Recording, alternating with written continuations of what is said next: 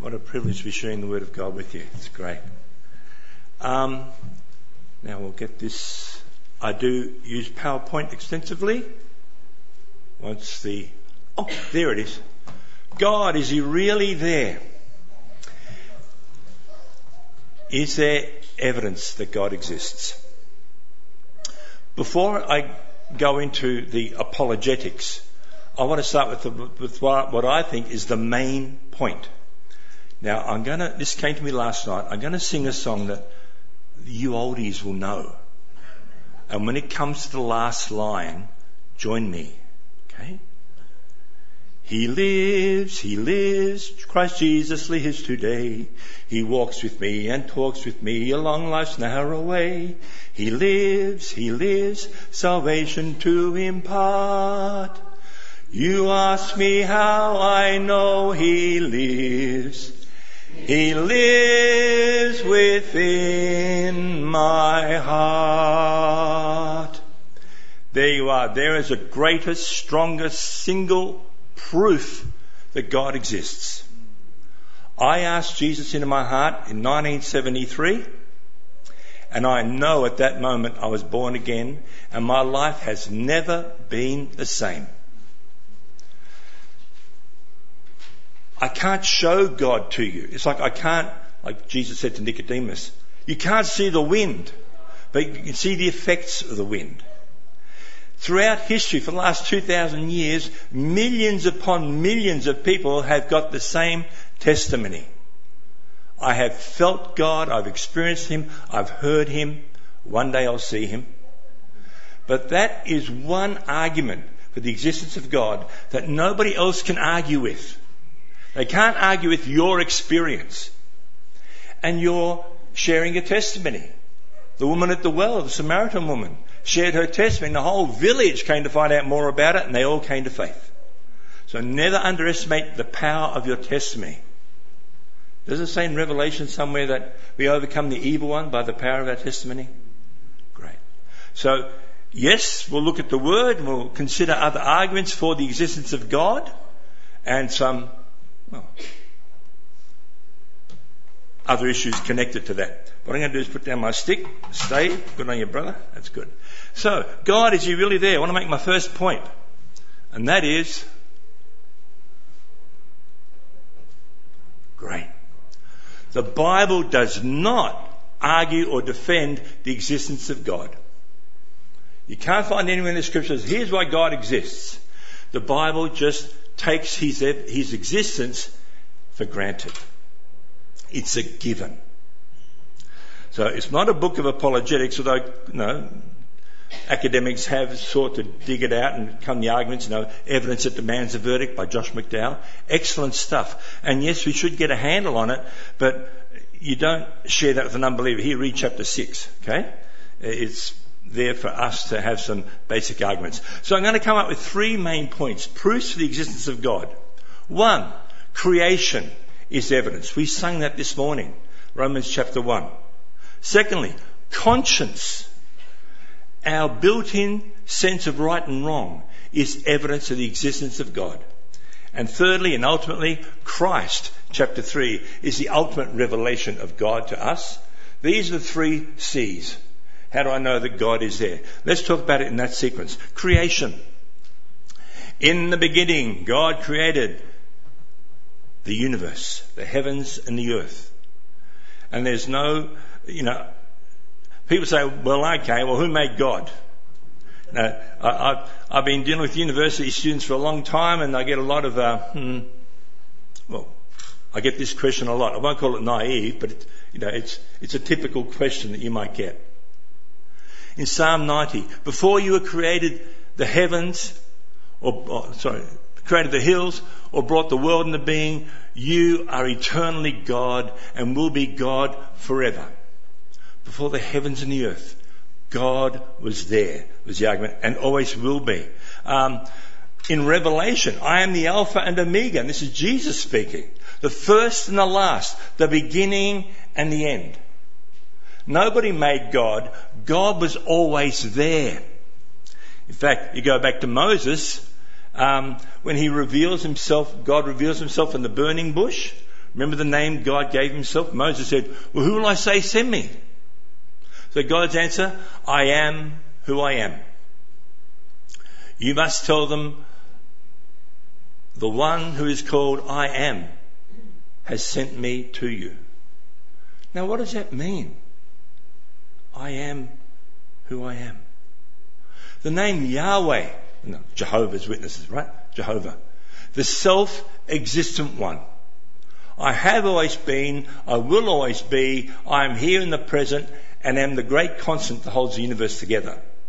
I did some reading the other day. I read a Time magazine article years ago when these astrophysicists were deciding we don't know what holds the universe together. And even now, there are conflicting schools of thought about what holds atoms together, and yet logically, according to one theory, it should all explode. So what holds the universe together, they still don't know. Now they're talking about superstring. And in the Time magazine, they called it, it's held together by that which is. Which I just said is an impersonal name for I am holds it together. Jesus made it all, and he holds it together by the word of his power. So the scientists are finally going to catch up with the theologians. All right? That's great. I am. Now, well, if God is there, have you had anyone say this to you? Show me God and I'll believe. Just give me some evidence. Well, why can't we see God? Give me evidence of his existence and I'll believe. Now, Jesus said, even if someone should rise from the dead, you still won't believe. So there's something else going on here. God is spirit. That's why I can't show him to you. In Psalm 139, where could you go to escape from you? Where could I get away from your presence, your spirit? If I went to the heavens, you'd be there. If I lay down in the earth, in the land of the dead, you'd be there as well. God is everywhere, and yet he's not visible. Can you see a radio wave? There are Wi-Fi waves in here, aren't there? This is working. Can you see them? No. Mankind can only, if the spectrum of light is that broad, we can only see about that much. What about, can you hear a dog whistle? No, you can't. Does that mean it's not there? If I can't hear it, it's not there. Boop. Is that a rational argument? It's a very arrogant view, isn't it? That, the scientific method, I should be able to observe it and measure it and reproduce it. And we apply that as if we can see everything, hear everything. It's not, doesn't make any sense. Terrific. God's unique attributes. Now I know you know this, you'll see why I'll share this in a minute. God is omnipresent. He is everywhere. He doesn't have a physical body. I can't show it to you. In the old days they had their idols, carved out of wood, coated in gold. And as God mocks in Isaiah, you stand them and ask them for an answer to anything. They're dumb, they're deaf, they're blind. I will tell you the future. And when it happens, you know that I'm the Lord God who told it to you. Okay? God is omnipresent. He is omniscient, omnipotent, all-powerful. He created the heavens and earth, enough said. He is omniscient, all-knowing. And in one of the songs here, Lord, you know all this indescribable. You know my heart as well, and you still love me. Yes, God sees through the barriers, past the barriers, doesn't he? And he still says, that's okay, I accept you. He knows stuff about me that even I don't know about me. Now, a story I heard many years ago really resonated with me. There was a preacher sitting in a restaurant having his dinner. He's got his Bible on the table and he's minding his own business. He's eating fish. And some smart aleck walks in and says, Bible, huh? Scripture. You believe that book? Yep. You know that book? Yep. You understand everything in that book? And the preacher stops. He says, sir, it's like this fish I'm eating. The flesh I eat, but the bones I put to the side, so that any fool who wants to choke over them can have them. Does it bother you that I, as a finite man, cannot fully comprehend an infinite God? It would bother me more if I thought that I could. Okay. So yes, there is mystery. There is still, even though we have our Bibles, the secret things that belong to the Lord our God. And that's the way they'll stay till we get there. Okay. Now, God's unique attributes.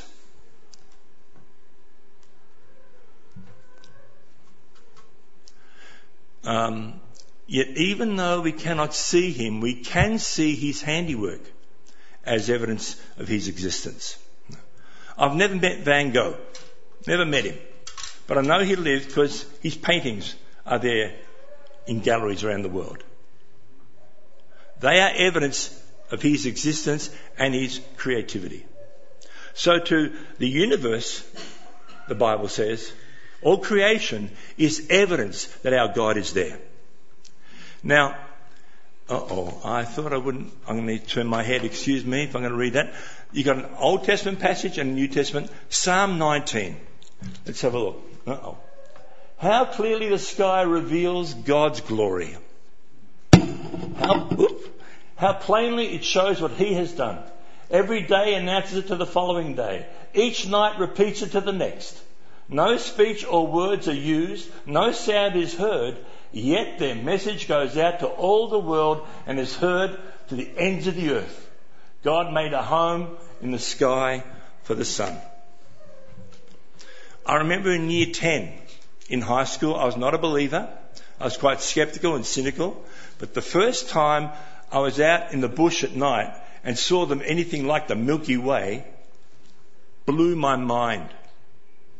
And I thought, I try to imagine how big all of that is, and therefore how small I am, and answer, a human life approaches zero in terms of significance or value. That's a logical conclusion. And yet I knew, but if I wasn't here, then why would that be there?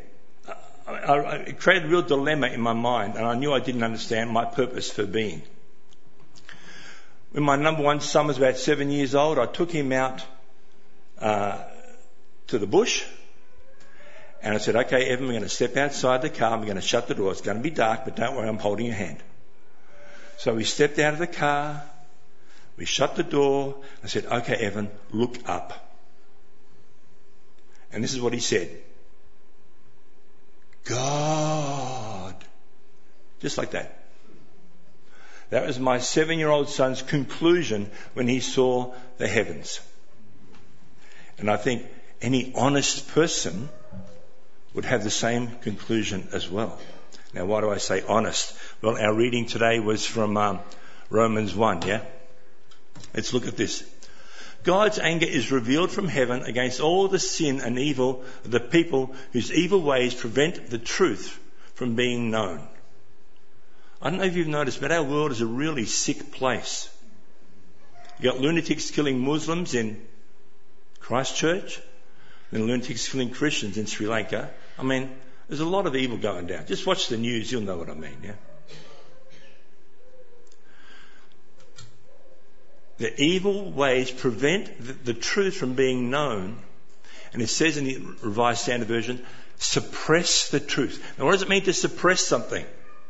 Put it down, put it down. The truth comes to mind, but no, can't have it. Why not? God punishes them because what can be known about God is plain to them, and God himself has made it plain. We'll see in the second half of this verse, they are without excuse. They know the truth, but no, I don't want that to be the story that I sign up for. See the next two verses. God's anger is revealed from heaven against... Oh, hang on, is that the same one? Oh. God has made it plain. Forward. Ever since God created the world, his invisible qualities, both his eternal power and his divine nature, have been clearly seen. They are perceived in the things that God has made. So these people have no excuse at all. The evidence is there. Have you ever watched the whole sunrise from Go to Woe? It's amazing. And you think, this glorious overture to a day that God provides is happening constantly. around the globe. Once a day, every neighbourhood gets the opportunity to be reminded that God is there. And at night, on the other side of the world, the same testimony is being sung out. There are no words, as we saw in Psalm 19, but the message is clear. So, if it's so clear, how come people don't see it? Well, he said, they don't want to see it. It is not an intellectual problem. I remember hearing many years ago, why don't people believe the gospel? 3 possible reasons. 1, ignorance. Well, if it's ignorance, that's our job. Tell them the truth. Number 2, maybe it's procrastination. They're just putting it off. Or number 3, they love sin. And if I love sin, I don't want to acknowledge God, because that puts me in a very awkward position. And that's what this next quote is about. Have you heard of Aldous Huxley? Yeah, Brave New World and the like. He wrote many things. Look at what he admitted one time. Now, he was acknowledged as one of the greatest intellectuals in the 20th century, an influencer of thinking and culture. He said, I had motive for not wanting the world to have a meaning. I don't want there to be a meaning. I don't want there to be a purpose. Consequently, I assumed that it had none. A simple assumption. And was able, without any difficulty, to find satisfying reasons for this assumption. The philosopher who finds no meaning in the world is concerned to prove that there is no valid reason why he personally should not do as he wants to do. I want to be free from the constraints of old-time religion and morality and, accountability one day at the day of judgment. I don't like that thought. So I'll assume it's not there, that it's not true. Then goes on to say, or why his friends should not seize political power and govern in the way that they find most advantageous to themselves. For myself, the philosophy of meaninglessness was essentially an instrument of liberation, sexual and political. It's not that I can't believe, it's I don't want to believe. And therefore, you come up with proof. No, I just disclaim it. I suppress it. I don't want it to be true. It is not an intellectual battle, brothers, sisters. It's a spiritual battle. And the Bible says, if I'm not a slave to Jesus, then whose slave am I? Satan's. He's the God of this world. And so, in the guise of intellectual, I just find this the statement of the deepest possible hypocrisy. Yes, I'm an intellectual. Well, if you're an intellectual, you check out the evidence first before you decide. If I was a judge and I saw the person come into the court and he's Chinese, that's it, all Chinese are rat bags, guilty. I mean, what sort of a judgment is that? That would be utterly immoral, indefensible. But that's what he did, or admits to doing, having done. He's dead now, so now he knows the truth. Not a comforting thought. You see, the Bible says, the fool says in his heart, there is no God. I had a friend of mine who said it takes an even bigger fool to say it out loud. But that's another story. I don't want to call people fools. Remember, reverence and respect. So here's my argument to someone who says there is no God. I say to them, let's imagine that blue circle is every single thing in the universe that can be known. How much do you know? And the answer is always, to exaggerate a little bit, I know about that much. Well, congratulations. You mean to say there's a 99% probability that God exists just outside of your knowledge?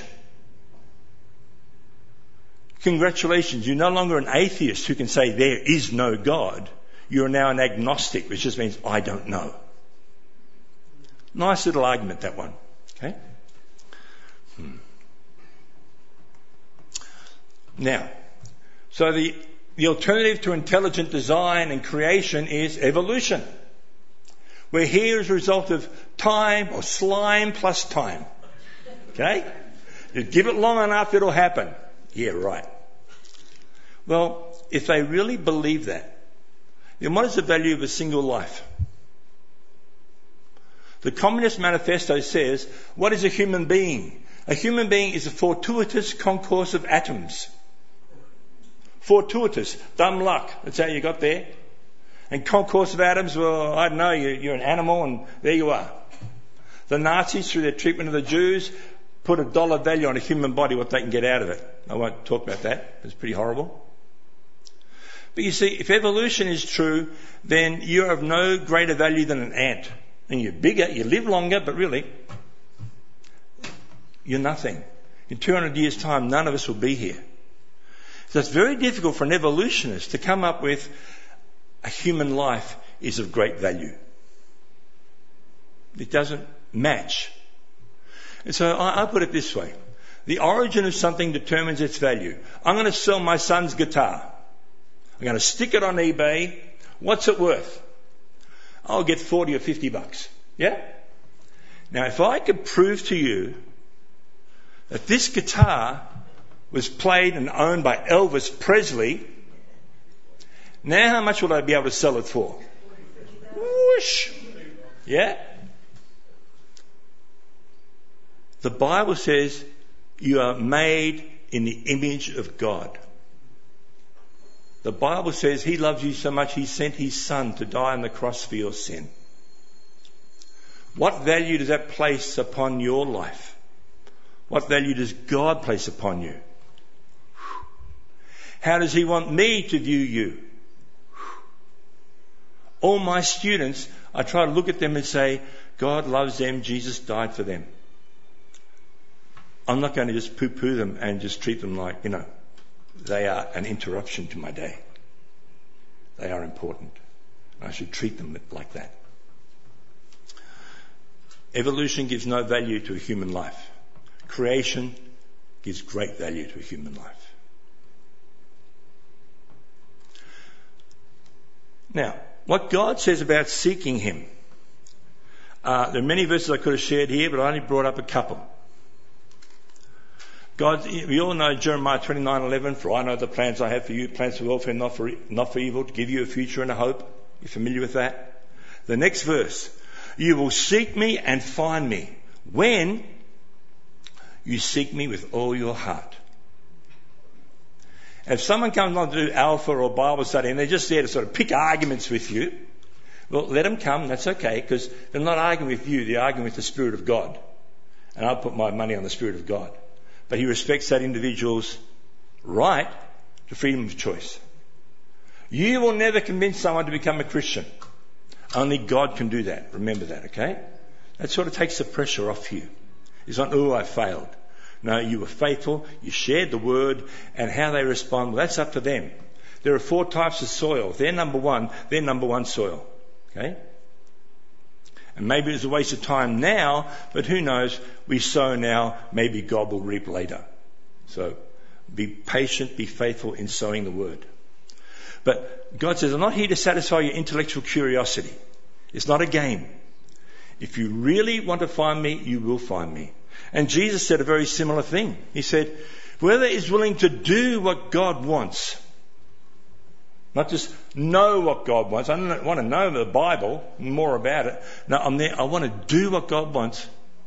He'll know whether what I'm saying, what I teach, comes from God or whether I speak on my own authority.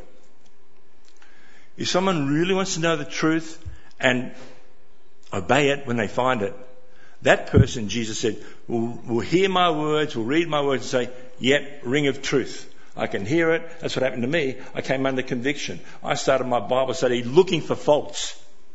I was throwing yonnies, stones at these hypotheses about Jesus. And they all came bouncing back at me.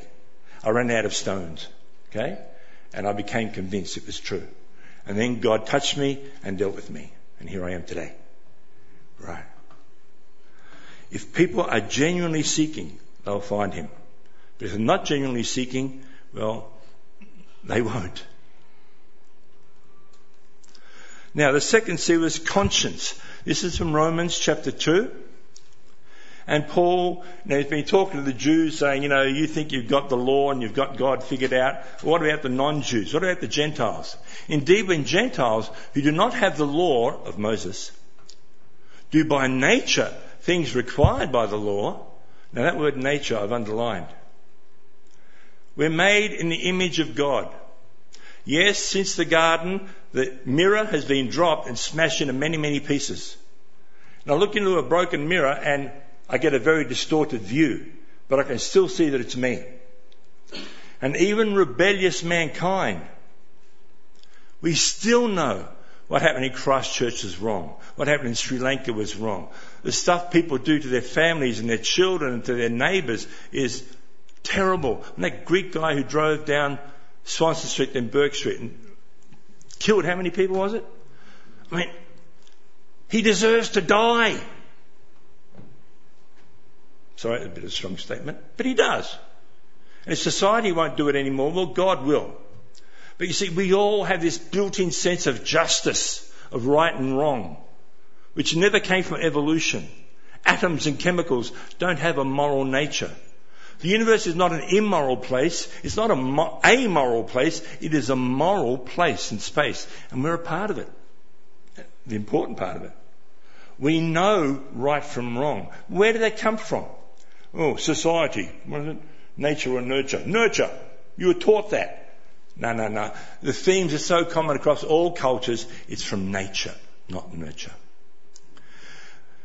They do by nature things required by the law. We all know it's right to love. We all know it's appropriate to tell the truth. They are a law for themselves, even though they do not have the law of Moses. They show that the requirements of the law are written on their hearts by God. Their consciences also bearing witness, and their thoughts sometimes accusing them, and at other times defending them.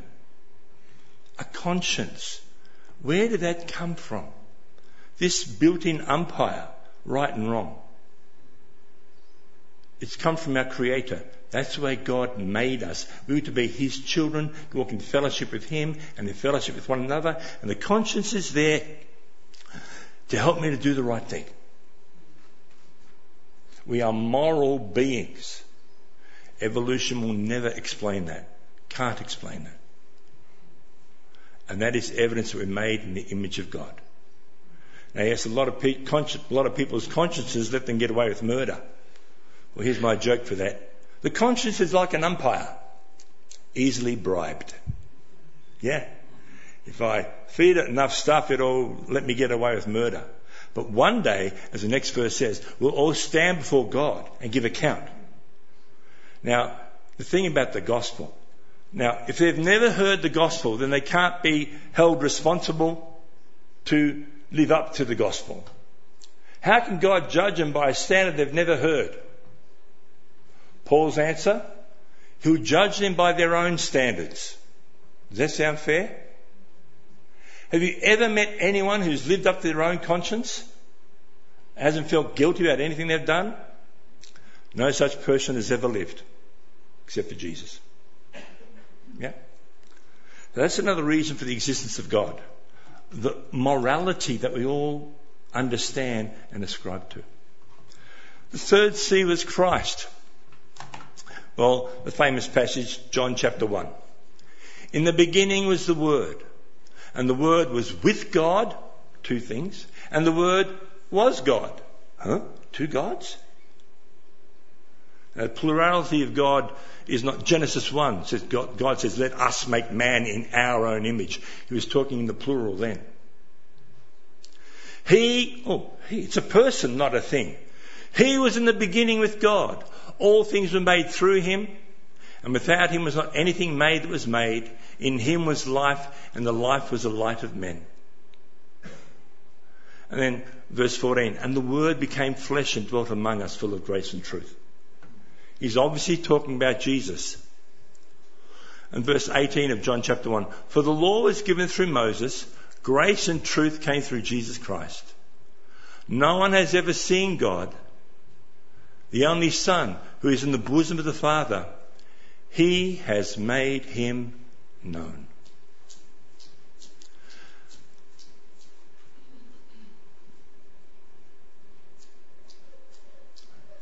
If I want to communicate with ants, there's a flood coming, you better run, okay? Then the best way to communicate with them is to become an ant. And then they get the message, right? God, He wanted to communicate with mankind, did it in the most effective way possible. God became man. That's a pretty arrogant thing to claim. In 1 John, in his introduction, that book, John is still kind of going, wow. He says, that which was from the beginning, which we have heard, which we have seen with our eyes, which we have looked upon and touched with our hands. John's still blown away by this, I think, concerning the word of life. The life was made manifest and we saw it and testified to it and proclaimed to you the eternal life which was with the Father and was made manifest or known to us. That which we have seen and have heard, we proclaim also to you. John is still trying to get his head around it in his old age.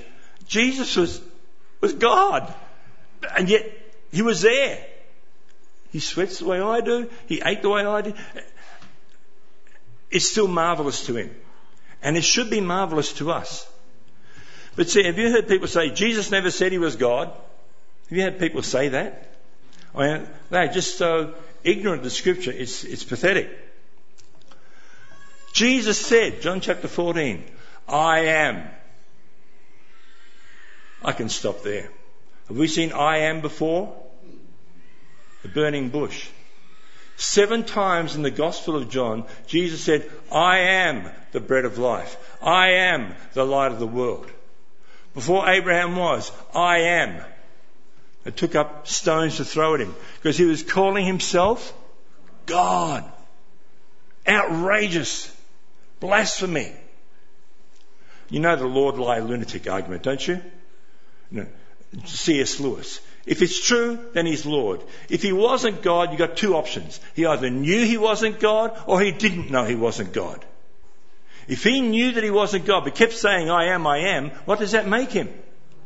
A liar. A con man. The world's dumbest con man. He gets himself killed for it. Or else He didn't know that He wasn't God. He just honestly thought that He was. What does that make Him? Looney Tune. Now, Looney Tune might go up to a coffin and say, it's okay, rise up, Lazarus. But Lazarus won't rise up.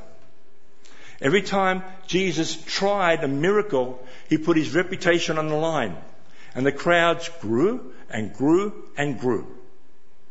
And after 3 years of living with Him, the disciples said, we know He is the Son of God. So, plenty of evidence. But Jesus never claimed to be God. Don't give me that line, please.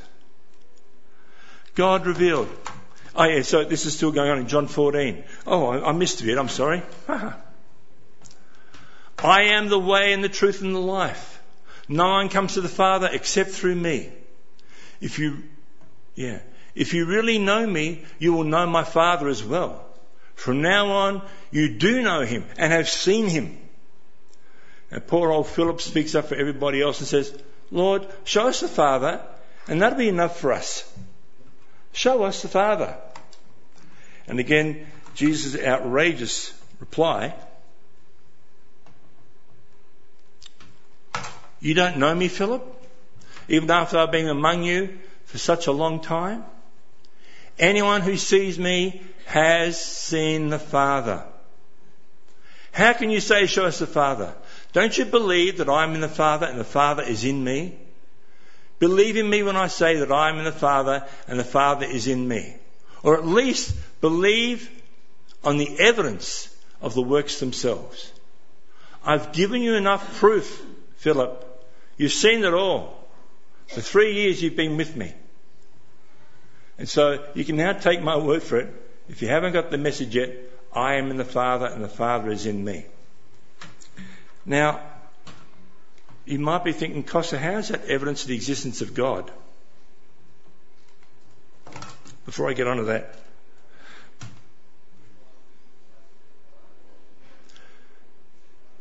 Jesus is God's exhibit A. Yes, the universe proclaims His glory. That's up there too. Okay? But His greatest personal revelation is Jesus Christ, my son. And if people consider Jesus, they've got an important choice to make. You know, you can study Hitler, you can study Stalin, you can study anybody, you know, Shakespeare, but study Jesus and you're brought to a very scary, crunchy point that you have to make a response. You can't ignore him. You either have to be for him or against him. And I've already said the primary thing that drives that decision is, do I want to love God and submit to him, or do I want to stay a rebel and submit to no one myself? You know, the spirit is against the flesh. You imagine I'm in a fight against God. In the blue corner, Costa Inglesos. In the red corner, God Almighty. No, come out fighting. How do you think that's going to go? Right? But arrogant, stupid mankind says, nah, I'll take my chances. Now, friends, we're in a spiritual battle. If you're going to be working on evangelism as a fellowship to reach out to your neighbours and your community and your workmates, that's Raf's job. You're on the payroll, Raf? Not yet. Oh, not yet. But when you are, that's your job. On our behalf, yours are the soldier for Jesus. I don't think so. He is not going to meet your neighbour. Who does God expect to use to reach your neighbour? Answer, you. Now, it's a spiritual battle. The God of this world has blinded the minds of the unbelievers to keep them from seeing the light of the gospel of the glory of Christ, who is the likeness of God. He is there to distract people. Vanity Fair. Well, there's so much to do down here. Who's got time to worry about heaven? Well, you know, it won't be long before heaven will be the biggest thing they need to deal with. Or death, yeah? People don't think about dying. We sort of think that we're going to live forever. Until you lose a loved one, then you grieve. But then somehow, maybe then you start to think about, will be my turn next. But we go through life. Our culture doesn't want to deal with the topic of death.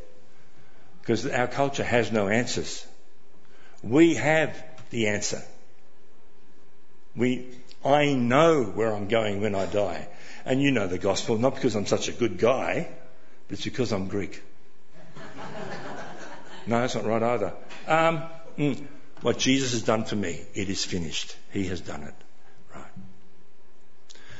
But Satan is out there to stop people from thinking about Jesus. And he keeps spreading all the lies through movies and media and, this Jason Palau thing. It's just Christians are this and Christians are that. And he's trying to discredit the message. So you battle not against flesh and blood, brothers and sisters, but against spiritual powers. Now, I want to end with a positive note here. Yep, maybe their minds have been darkened. Well, the Bible says that their minds are darkened. And Satan is keeping them from seeing the light of the gospel. But we know when Jesus returns, every eye shall see him. As far as the east from the west, he'll light up the sky like the lightning. And we know when he returns in Philippians 2, every knee shall bow and every tongue confess that Jesus Christ is Lord. For us, it will not be the first time. It'll be, a great occasion, but we've been there and done that. But for the unbelievers, it will be the first time and their last time. In fact, to quote an old saying I heard many years ago, there'll be no atheists in hell. By the time, what will make it hell is they will see Jesus and go and shrink away and be judged, and then cast into the lake of fire or into that darkness, all the pictures Jesus used. But having seen God of light and God of love and then be cast away from that and knowing I was wrong forever, that's a pretty good definition of hell. See, they were atheists here and now, but in hell, what makes it hell is they won't be atheists then. They will know. But too late. Like the parable Jesus said, Luke 16, Father Lazarus, send some water to us. No, you can't. There's a big gap. They'll know he's there, but they're cut off from him.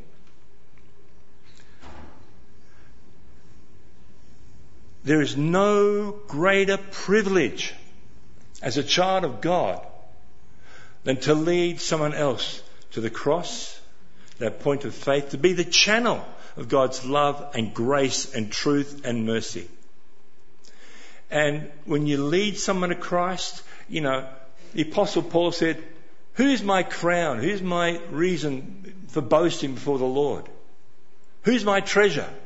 It's you. You're my treasure. And to think that we can be a part of bringing people to a saving knowledge of Jesus Christ, that to me, that's the heartbeat of being his disciple. And may God give us all, a real burden and a passion to be the means by which he brings others.